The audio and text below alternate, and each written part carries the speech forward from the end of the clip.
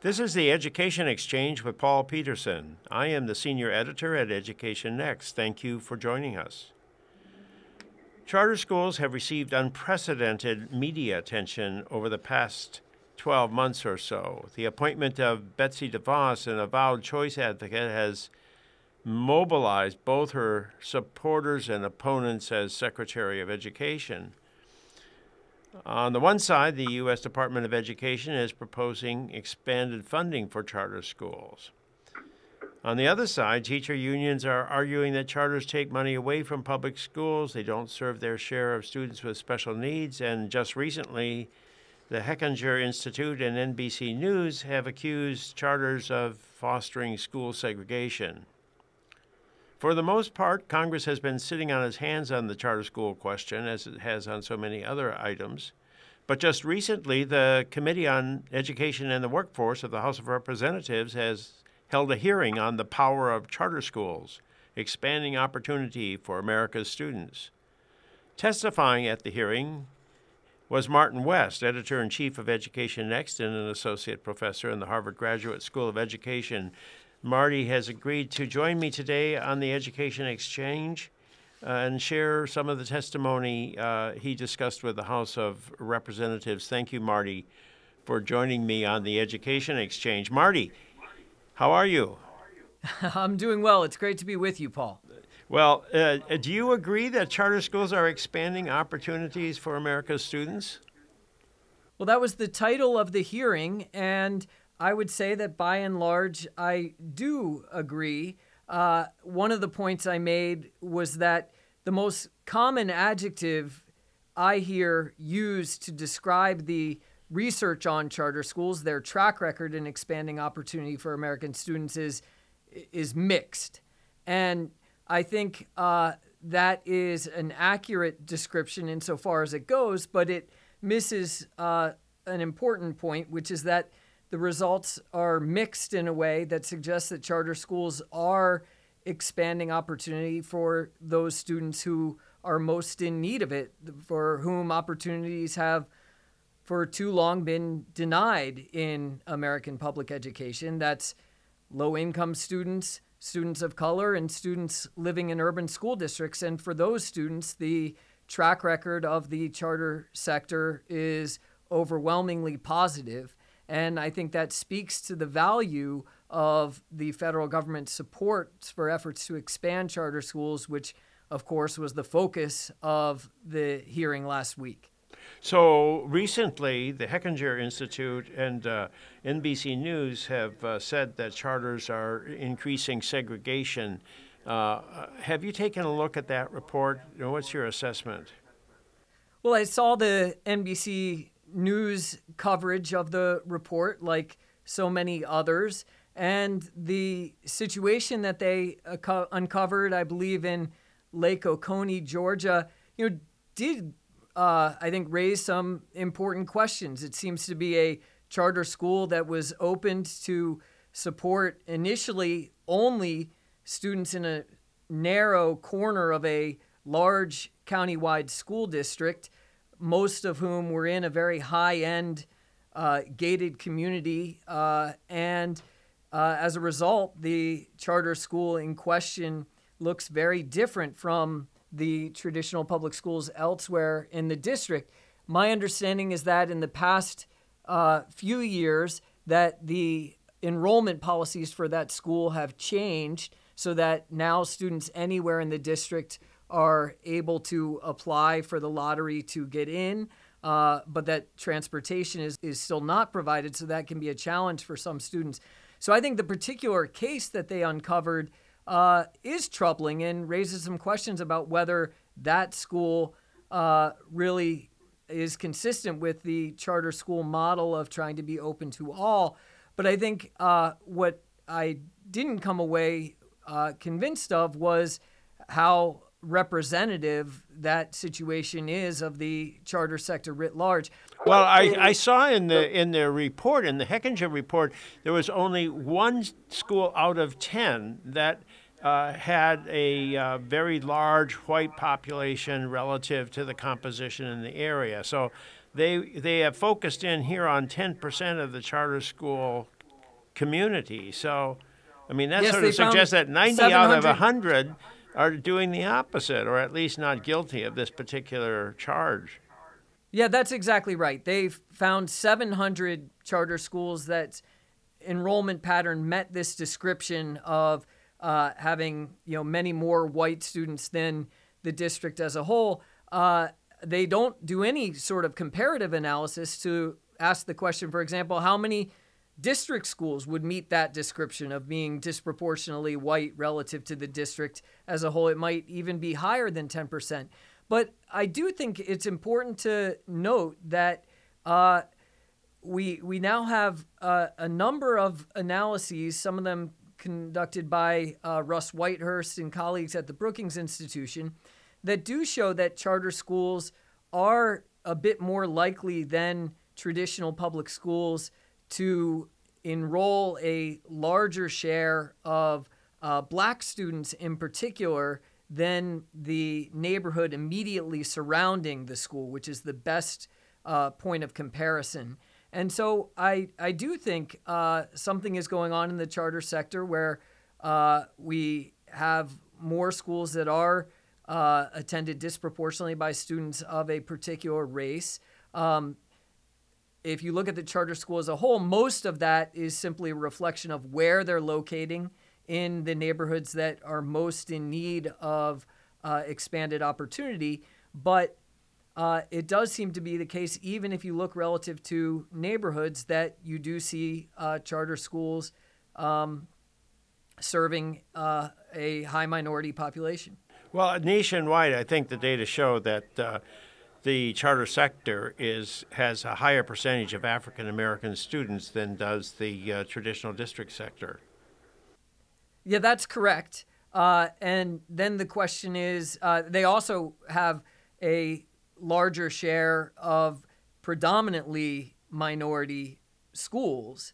I think the question is, what explains that? More than anything else, what explains that is that charter schools are opening up primarily in places where you have a lot of low-income families, families with students of color, and that's leading them to enroll more students who meet that description.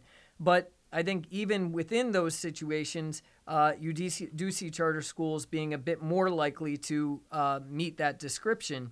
And I don't think we understand exactly why that's the case. Of course, to the extent that they are enrolling in those schools, it is a choice. And I think I hesitate to use the term segregation, for example, to describe the enrollment patterns that we see in charter schools, because I think that does a disservice to those who experienced other forms of segregation enforced by law. So we know that the biggest factor in school segregation in the United States is the residential segregation that occurs within the district educational system, where people move into the school district that is predominantly white if they have the financial resources to do so. And it does seem to me like this picking on the charter sector when there's so much else going on in the United States that's driving school segregation is a little bit unfair. That's my view of it. Marty, you mentioned in your testimony that the charter school growth is slowing down. Is that how you see it? Are we not opening up charter schools with the same rapidity as we were just a few years ago?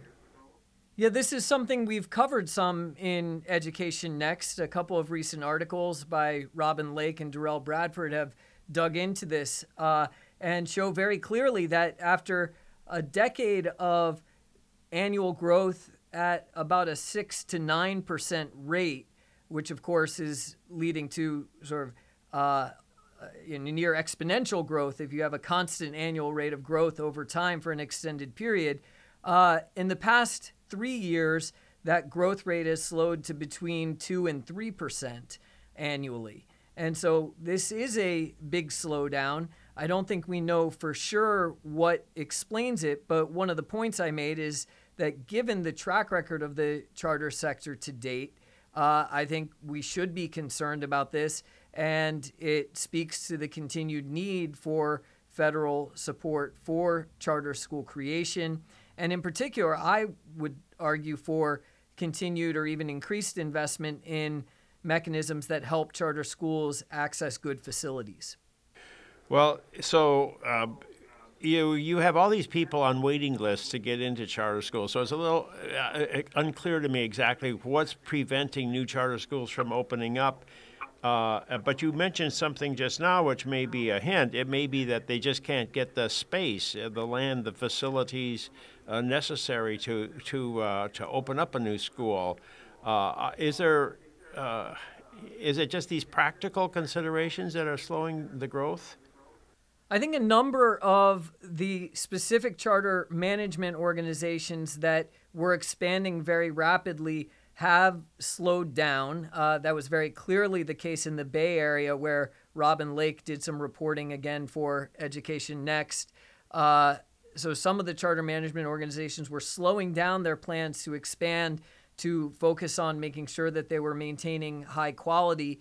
One of the things that was making it difficult for them to expand was certainly trouble accessing facilities. That's a particularly acute challenge in the Bay Area where this research was conducted, but I suspect it's also one of the barriers more generally. But keep in mind that charter schools do need authorization to expand, and it may be the case that charter schools are finding it more difficult to gain the necessary authorization, either from school districts or from alternative authorizers. And we know that there's been rising political opposition, as you mentioned in the introduction. And so those factors could be important as well.